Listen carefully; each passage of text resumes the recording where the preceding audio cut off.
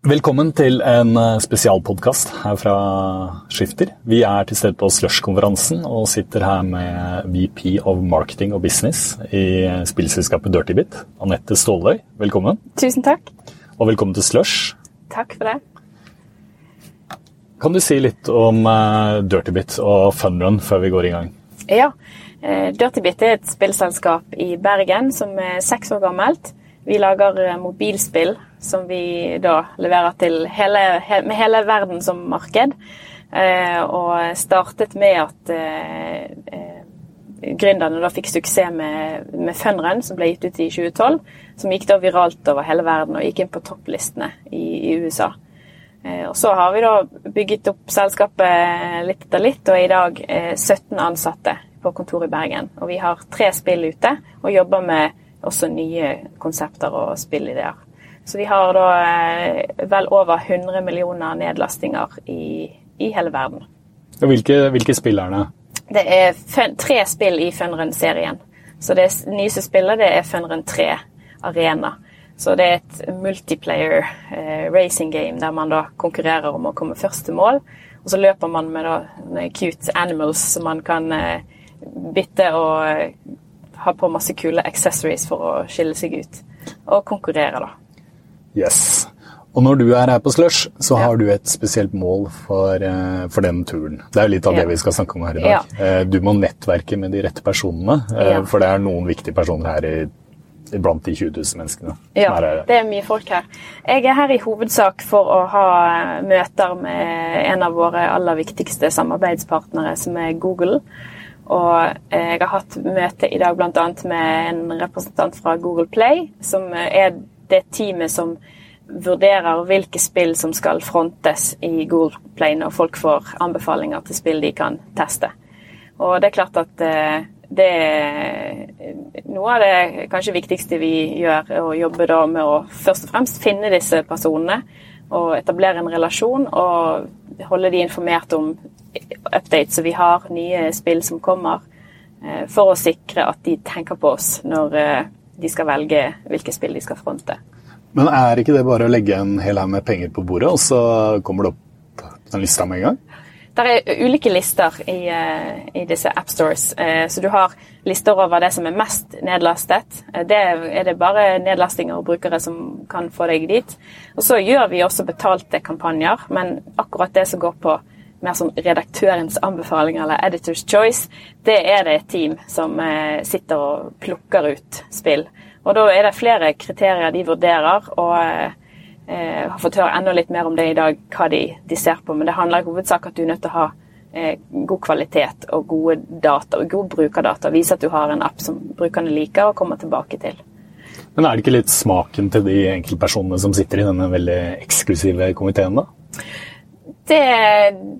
De har nok ulik smak, de som oss. Vi liker også ulike spill. Det som han fortalte meg i dag, det at de har noen kriterier som skal til, og så det litt det at de kan komme med nominasjoner og anbefalinger, og så må de forsvare hvorfor de anbefaler disse. Og da ønsker jo de å ikke bare fronte de store med de mest populære spillene som tjener mest penger, men også mindre selskaper, og også de som ligger i midt imellom. Men de har mange da ulike kategorier, så det kan være både når det nye spill, eller når det oppdateringer. Eller det kan være egne sjangre av spill. Men Funrun har vel vært inne på de listene tidligere, eller har du ikke det? Jo, Funrun har jo da vært i topplisten over alle nedlastede apper. Og den kom jo der ved å ha veldig gode resultater, hvor folk spilte og delte i sosiale medier, #Funrun. Så da har vi sett at det har spredd seg for eksempel på skoler, der mange sitter sammen og spiller. Og da får det en sånn viral effekt ved at folk med og deler og rekrutterer spillere for oss. Og det jobber vi jo enda med. Vi har jo egne ambassadører i spillet som hjelper oss å dele i sosiale medier, for eksempel. Og det jo de beste markedsførende spillerne. Så når det gjelder sånn featuring, så det vi ønsker å få av Google Play, så har vi hatt noen ganger med det, og det gir veldig gode resultater for oss, som vi da jobber videre med i etterkant. Så det bare for sånn peak i nedlastinger når man kommer på en sånn editor's pick? voldsom peak i nedlastinger, og de syklusene varer som regel en uke. Og den starter nå, as we speak. Ja. Men hva sannsynligheten for at du kommer inn der? Vi hadde vel et par ganger i fjor. Den som jeg nevnte nå nettopp er at vi fikk bekreftet før jeg dro til Slush at vi får en sånn global featuring i Google Play. Og det er jo noe av det vi ønsker. Da er jubel løs på kontoret. Sånn at for oss gjelder jo da å lage et godt produkt som gjør at jeg kan da dra og treffe disse og få et møte og fortelle om det gode produktet. Sånn at de kan i alle fall ha oss i tankene, og hvis de liker det som de får pitchet da, så nominerer de da videre til dette andre teamet som da går inn og ser litt mer på tekniske detaljer. Så dette er en ganske lang vei mot å få den mailen som sier at your game will now be featured.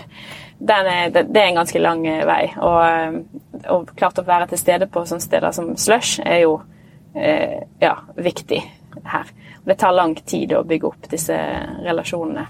Ja, fordi du fortalte meg at dette er egentlig litt som en sånn jakt, nesten litt sånn safari-aktig ting, å få tak i en sånn Google Play-type. Ja, jeg var på Slush i 2015, og da hadde jeg et navn, som vi hadde fått ved å nettverke i San Francisco, ved å rett og slett spørre, kjenner du noen i Google Play, eller kjenner du noen som kan introdusere oss? Så vi fikk det navnet, og så dro jeg da på Slush for å finne den personen.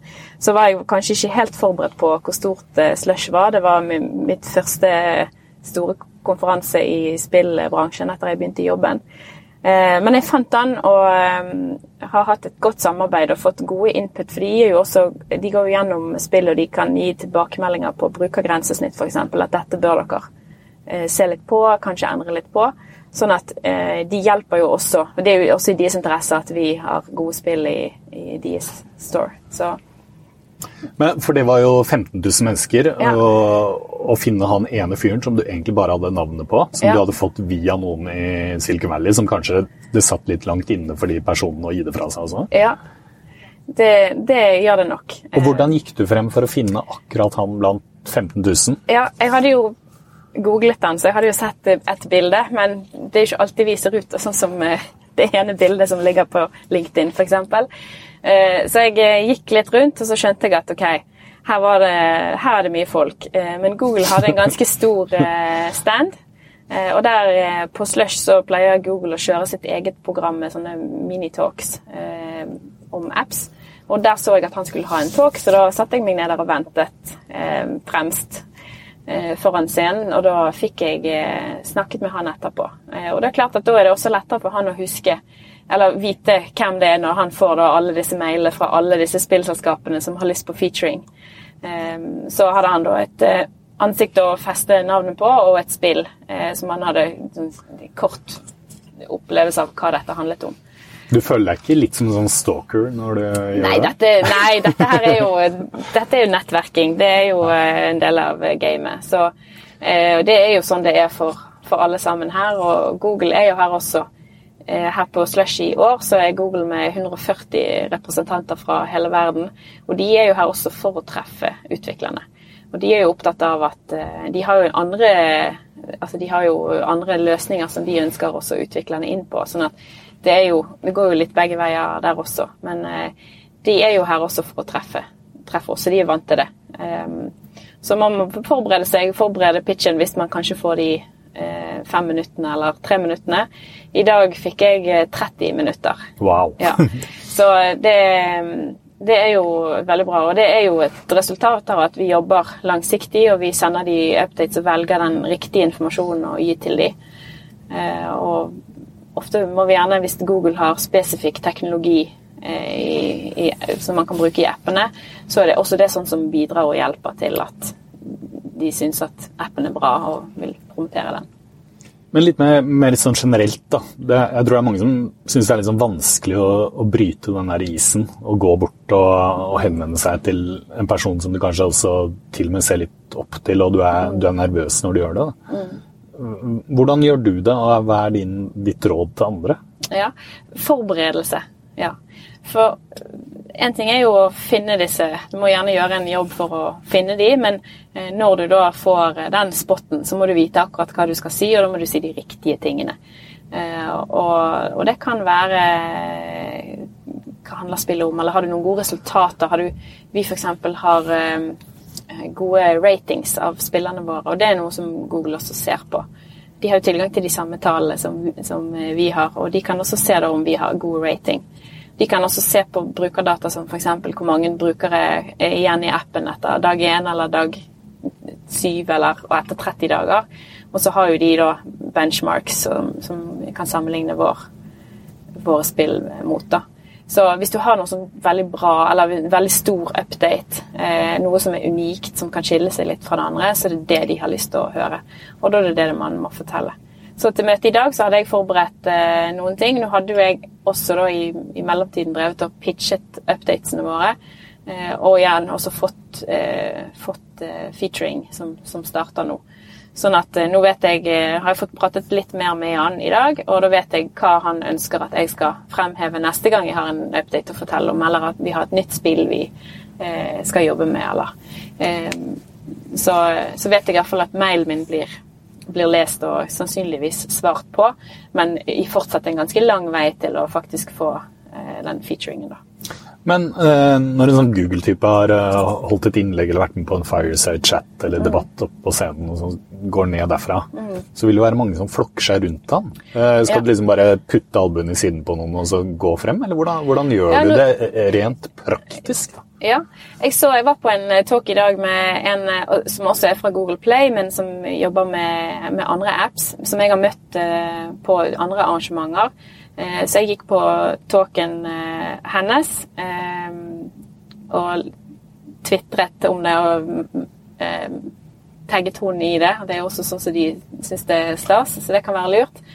Og da får man gjerne lagt det til, og så kanskje de kjenner igjen neste gang.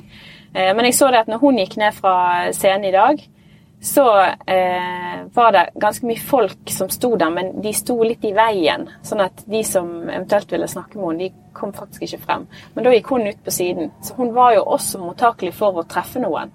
Så man bør stå fremst så langt frem som mulig. Sette seg gjerne der som de går av scenen, hvis du har sett på noen talks tidligere, hva vei kommer de på, hvor går de av. Men i det hele tatt, ta tak i de når de kommer ned fra scenen, og gi tilbakemeldinger på om det var en nyttig talk, eller et eller annet du kan feste det ved da. Ja, fordi jeg opplever jo dette her ofte som journalist da. Ja. At du skal kanskje få tak i han ene, og så snakker man med han ene etter at han holdt et innlegg eller noe sånt. Og så man kanskje 10 sekunder for sent, og så det en som bruker opp all tiden. Ja. Hva gjør man da? Kan man bryte inn i en sånn samtale, eller hvordan oppfører man seg? Nei, jeg har ikke gjort det. Jeg har også opplevd det. Han var litt forsinket, han som jeg skulle møte i dag. Jeg ga beskjed om at jeg var kommet, og når du skal på et sånt møte, så må du får ikke bare gå inn, du må først registrere deg at du har et møte, så måtte jeg vise møteinvitasjonen på mobilen min, og så måtte jeg gå frem til en ny dør, og så gikk han inn for å hente han, og da kunne jeg gjøre tegn til at jeg var kommet, men han da fullførte møtet, for da var det en som han ikke følte at han kunne stoppe som snakket. Sånn at jeg venter da. Da venter jeg heller. Og heller, hvis man booker mange møter, så legger jeg gjerne inn litt tid etterpå i tilfelle. Man har ikke lyst til å avbryte det møtet fordi man skal videre, hvis du først har fått den spotten. Men har du en åpningsreplikk eller et eller annet for å gjøre deg ekstra interessant? Eller bare dundrer du på med tallene med en gang? I dag så hadde vi jo vi møttes for 2 måneder siden. Jeg var her i Helsinki på en konferanse som handlet om mobilspill. Og da traff jeg han her og fikk snakket litt med han da. Og så følte jeg da opp det møtet vi hadde der, med om han skulle på Slush. Og han svarte at han skulle på Slush, og skrev at hvis jeg skal der gi beskjed, så kan vi ta et møte. Og da hadde vi vel, når jeg kom til møte i dag, så var det egentlig han som åpnet og ville fortelle litt om hvordan de jobber med featuring, og bakgrunnen for at vi hadde da blitt valgt ut denne gangen, og hvordan vi burde fokusere fremover i forhold til akkurat det. Og ellers så hadde jo jeg forberedt, jeg hadde god støtte fra kontoret som sender meg de viktige talene. Du har de på øret hele tiden. Jeg har de i hvert fall på en app på telefonen med hjelp, men de viktigste talene de husker vi jo gjerne, men det er greit å kunne ha det, for når han da nevner at vi ser på for eksempel retention, så kommer brukerne tilbake. Så kan han si, og da kan jeg spørre, hva er en god retention? Hva er det dere anser som god retention? Og så kan jeg nevne da, hvis vi har noe som er bra, eller sant? Ikke dårlig, da holder jeg tyst, men nå hadde vi gode tall der, så kan jeg nevne det, og så sier han ja, og det er jo bra, og så sier han da at ja, og dere har jo også god rating, for det har han jo sjekket. Sånn at det er jo en del, han må forsvare igjen at han har nominert vår app, og sånn at da har han satt seg ganske godt inn i det. Sånn at når vi kom i møte i dag, så var ikke det et første møte. Og det er jo litt mindre skrekkinngytende enn det aller første møtet. Men i 2015 da, sånn som når du gikk bort til den typen fra Google den gangen, eller eventuelt andre settinger, har du liksom en sånn der spesiell måte du gjør det på? Det kommer jo helt an på person og setting og hva målet mitt med møtet er. Det kan jo være, hvis ikke de kjenner oss i det hele tatt, så må jeg prøve å finne noen sånne hooks da. Hva er det de kan ha husket oss på? Jeg kan for eksempel bruke at vi har 100 millioner nedlastinger, og at vi har vokst organisk, at det har vært viralitet, det har vært brukere som har delt. Det kan være at vi har hatt en plassering i topplistene, eller i andre sammenhenger at vi har vunnet en pris, for eksempel. Sånn at du må på en måte bevise at, der er noe her, vi har holdt på en stund, eller vi har erfaring, vi har så stort team. Sånn at det kommer helt an på, man må forberede seg, og vi gjerne sette også hvorfor drar man på et sted, eller hvorfor skal man ta et møte. Men jeg tenker på den der, jeg tenker rett og slett på selve åpningsreplikken. Hvordan skal man gjøre det for at det ikke skal bli en sånn klein greie? Ja, hvis man for eksempel da har satt og hørt en talk, og står først i køen der, så, sånn som her i dag, så ville det gjerne vært å gå bort og sagt takk for en bra talk, og kanskje trekke ut noe av det som var interessant, sånn at de forstår at du faktisk har hørt at det var interessant. Du sier ikke det bare for å prøve å få snakke litt til, men gjerne komme med eksempel at det var bra, eller... Og så hilser man, sant, og får presentere hvem man er og hvor man kommer fra, og så må man da veldig fort komme til poenget at du har lyst til å fortelle om selskapet ditt eller appen din, og kanskje du har noen spørsmål, eller igjen kommer an på hva det er du er ute etter da. Det kan jo også være bare for å ha det første møtet, for da kan man følge opp med, legge til på LinkedIn, for eksempel, med en note, takk for vi møttes. Vi møttes på Google-standen på Slush. Det var hyggelig, og takk for det som du delte på talken din. Og så kanskje kort at vi jobber med, kanskje hvis man jobber med et nytt prosjekt, eller sånn, så kan man skrive det, vi jobber med et nytt prosjekt. Kanskje man kan spørre om en anbefaling, for de har jo veldig mye kunnskap, og sånn som Google, de har en blogg som de deler, sant? Så man kan, ofte så har jeg spurt om, har dere noen insights i forhold til å oversette appen til flere språk, så sier de, ja, vi har denne bloggposten her, der står det veldig mye, og så får man i gang en samtale.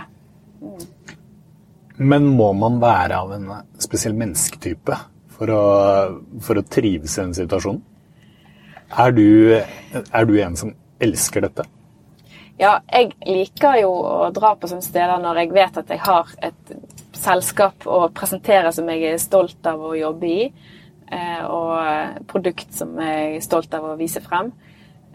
Så er det jo, så synes jeg jo det er veldig kjekt. Og jeg liker jo å treffe mennesker, og i hvert fall her i Finland også. Jeg var på et arrangement i går hos en annen spillutvikler, og der er jo veldig mange av de finske utviklerne, og alle er jo veldig åpne og sånn oppriktig interessert i at andre også skal lykkes, for det trenger flere suksesser for å få en velfungerende bransje, sånn som de har fått til her i Finland er jo spill veldig viktig. Så det man må jo like å være i en sånn setting der man snakker med folk, og kanskje ikke man elsker det, men at man liker det nok til å tørre å gå ut av komfortzonen sin og bare hilse på folk. Når jeg er på konferanser, så er det jo badge. Jeg kan se hvem du er og hvor du kommer fra. Og det er også en fin anledning til å hilse på folk. Og folk som er her, er allerede i den settingen at vi er her for nettverket, og man går bort og snakker med folk. Står man i kaffekøen, så kan man gjerne terskel for å prate med noen andre, kanskje litt lavere. Så ja, man må jo trives med det, eller i hvert fall finne ut om dette er noe jeg kan trives med. Og så er ikke det alltid at man kan velge. Sant? Er man en liten startup, så må man gjerne, uansett om man synes det er veldig ubehagelig, så kanskje ser man at man liker det etter hvert. Eller så bør man finne noen andre som liker det. Finne en sånn som deg. Men er det noen sånne spesielle samtaler? Nå har vi snakket om det med å ta en som er på scenen og holder et innlegg ned til seg. Men er det noen spesielle temaer du bruker for å liksom bryte isen når du står i kaffekøen eller andre ting? Det er ikke bare å si hei, jeg er Anette Ståler fra Dirtybit. Jeg vil gjerne at du skal promotere Funrun over hele verden. Ja, de vil man kanskje ikke finne i kaffekøen. Men nesten som her kan jo det være hvis det er en samarbeidspartner, kanskje de har noen oppdateringer for eksempel i Apple så har jo de nettopp relansert App-storen sin i forbindelse med iOS 11, og da er det gjerne naturlig å ta kontakt og spørre litt, og kanskje man har noen spørsmål eller vil ha noe mer informasjon, kanskje de har noen nye produkter. De liker jo å snakke om sine produkter som de er stolt av, på samme måte som jeg er stolt av mitt selskap når jeg er ute og representerer. Så er jo folk forskjellige også hos de man ønsker å prate om, så første møte må man gjerne se, ok, hva er det disse er opptatt av? Og så når jeg tar kontakt, så vet vi alle at det handler jo om at vi ønsker å få featuring, og det legger ikke vi skjul på, det er jo det vi ønsker, og da spør vi gjerne hva er det som skal til, hva er det dere vurderer, hva er kriteriene, hva er viktig for dere, eller hva er det viktig at vi fremhever. Men sånn i andre sammenhenger også, der vi gjerne ser etter nye samarbeidspartnere, så er det jo forberedelse, og hva er det du må komme til poenget, hva er det vi ønsker. Men hvis det er en juvel da, for Dirtybit da, som har stått ved siden av i den kaffekøen da, så er det litt sånn at de som man møter i kaffekø, prater man om litt sånn løst og fast, liksom de første 30 sekundene, eller hvordan går man inn da? Ja, det kommer jo også litt an på, føler jeg. Det er ikke noe sånn fast oppskrift her, men du søler ikke kaffe på de? Nei, det vil jeg ikke gjort. Men i går var det et arrangement som jeg var på, og der går man litt rundt, og jeg stilte jo her alene, og så er det jo veldig mange her som har store selskaper, og de sender gjerne 10 stykk på disse eventene, og da står de gjerne i en klynge, eller alle kjenner alle. Så da det krever litt ekstra å kunne gå inn. Men egentlig så det jeg pleier å gjøre hilse, man ser i øynene på de som står der, og folk er jo da sant, som regel, hvis man er på et sånt arrangement, så er man jo positiv og synes det er kjekt å treffe andre, og da spør man gjerne hva er du opptatt av, eller hva jobber du med, hvis ikke det står på badgen, hvis ikke de har den med, sånn, så har de kanskje t-skjorte med Rovio på, eller kanskje vi kjenner igjen fjesene. Det er så fint med sosiale medier, for da klarer man å kjenne igjen folk. Så som regel opplever jeg i hvert fall at hvis man først tar det skrittet og går bort og introduserer seg selv og snakker, så merker man fort om dette noe, ok, skal jeg nå gå videre, eller blir jeg stående her en stund? Og så kommer det kanskje noen andre. Og så det som er også fint med å være på sånne arrangementer som dette, er at man gjerne hjelper hverandre å introdusere folk som meg og jeg traff en annen i går, for vi var på 2 arrangementer, så møttes vi, så gikk vi videre sammen på et arrangement, og så snakket vi litt med hverandre i forkant i taxien, hva er ditt mål her, og hva er ditt mål, og så har man forskjellige nettverk, og så kan man introdusere hverandre for nye personer, og sånn gikk vi hele går egentlig, og så plutselig så hadde vi utvidet nettverket vårt begge 2. Du er fra Bergen, er du det? Ja. Jeg opplever jo bergensere som ganske sånn, mange av de er jo ganske ekstroverte og liker å prate med folk, men nordmenn flest er kanskje litt introverte og litt dårligere på den her nettverksbiten. Er du enig i det? Jeg tror det er begge deler. Det er så mye forskjellige folk, og det spørs jo hva man har jobbet med, og hva man brenner for. Jeg synes at det er veldig mange som er flinke til å fortelle om det de driver på med.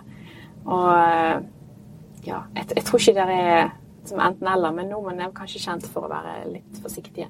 Ja, de flokker seg litt sånn sammen hvis det er mange nordmenn på et sted, at nei, nå drar vi på den norske frokosten og den norske middagen og så videre. Ja. Den festen jeg var på i går, det var jo arrangert av finsk spillselskap i samarbeid med noen bank, tror jeg. Og de hadde jo da selvfølgelig sauna, sånn som de gjør her i Finland, med folk badet i sjøen. Det var rimelig kaldt, jeg var ikke ubadet. Så var det sauna, og så hadde de satt opp en sånn green screen, der du kunne gå og ta bilde. Så sto det fotograf, så kunne man da på en måte, først var det da de som kjente hverandre som stilte seg opp, og så tok man bilde, og så ble man plassert da i et bilde i et av disse spillene med zombier som de har. Og så postet de det på en skjerm, og så fikk du sendt det på e-post. Så i begynnelsen så var det folk litt sånn, sto der sammen, og så utover kvelden så var det, kom så går vi, vil du være med på et bilde? Helt forskjellige folk, så da blir det også en sånn icebreaker at ok, skal vi gå og ta dette bildet, og så må man gjerne stå og lage noen grimaser eller noe sånt som føles litt ukomfortabelt, men så når man har stått der hele kvelden og sett på alle de som tar tøffe bilder, så ofte på sånne fester føler jeg der er gjerne en sånn icebreaker. At arrangørene legger inn en icebreaker bevisst for å få til. Jeg har også vært med på en sånn type networking blitz, der du får et ark med kanskje du skal finne 10 personer som du kan sette på denne listen, og det kan være en som har vært på 4 kontinenter, eller som windsurfer, eller har tatovering. Så må man da gå og finne, kanskje på 10 minutter, noen og få signaturen deres på det. Og det er jo sånn som mange synes det høres kanskje veldig ukomfortabelt ut, men så blir det morsomt, for alle er der, og ok, vi skal finne, vet du om noen? Ja, der er en der borte. Og så utveksler man gjerne visittkort samtidig, sant? Så det som jeg pleier alltid å gjøre når jeg er på konferanser, om det er Slush eller andre steder, at når jeg får visittkort, så skriver jeg ned hvor jeg traff de, og når, og eventuelt om det er et eller annet som gjør at jeg kan huske de bedre. Så har jeg da en liste eller en bunke på kontoret, og jeg gikk gjennom den nå før jeg skulle dra her, og da, ja, det stemmer, det var den personen. Så treffer du kanskje den, og så klarer du å huske akkurat den ene tingen dere snakket om, eller har vært på et annet arrangement. Ja. Så det krever litt etterarbeid da, egentlig, når det har vært på en sånn greie? Det er det ikke så mange som tenker på. Nei, det krever ganske mye etterarbeid, og jeg pleier å benytte anledningen når jeg tar fly, og skrive ned hvem har jeg truffet, hva har vi snakket om, og så passe på at jeg husker å legge til på LinkedIn og Twitter, og der som det er relevant. Og kanskje hvis det er noen jeg ser for meg at vi skal samarbeide med, eller spørre om noe senere, så sender jeg gjerne også en mail. Og så igjen forklarer, vi møttes på Slush, det var hyggelig, og her er kontaktinfo, eller kanskje stille et oppfølgingsspørsmål, kommer an på settingen. Et lite spørsmål helt til slutt. Hva er det verste man kan gjøre? Nettverksmessig. Man kan gjøre. Har du gjort noen tabber noen gang, for eksempel? Det må kanskje være å ikke kjenne igjen noen du har snakket med. Sånn, så kanskje traff du i går, og så var det en annen setting og et annet lys, og så husker du ikke at du snakket med akkurat den personen, og så sier den, ja, vi møttes i går. Så det er litt fløyt. Ja, det er litt fløyt. Så ja, husk ansiktene, navnene, det man må være på. Men på disse festene med sauna og sikkert finsk øl og så videre, så er vel også det en greie at man bør holde seg på matta. Være med på festen? Være med på festen, men ikke være for mye med på festen, kanskje? Ja. Man er jo i en modus der man, sant? Hvis du går på den festen, så er jo du der for, kanskje er man der bare for å ha det gøy, og man er ferdig med programmet sitt, og ja. Men mange er jo der for å utvide nettverket sitt, og da er det viktig å være med. Altså, jeg vet ikke, de pleier å holde på en stund, i hvert fall her i Finland, men den viktigste nettverken foregår gjerne på konferansen og i møter, og kanskje de første timene av en sånn fest. Så etter det kan du bare gjøre som du vil. Det vil jeg kanskje ikke anbefale, men ja. Bruke situasjonen og pass på å huske hvem du har snakket med og følge opp i etterkant. Du, det har vært 30 veldig lærerike minutter, også for meg som skal ut her og nettverke. Du er vel ferdig og bare kan kose deg resten, du da? Jeg er ferdig med hovedmålet for turen min, som er å ha de 2 møtene, for jeg har også hatt et til møte med Google. Og nå er det å nettverke, og jeg skal på et arrangement i kveld, med også treffe finske spillselskaper.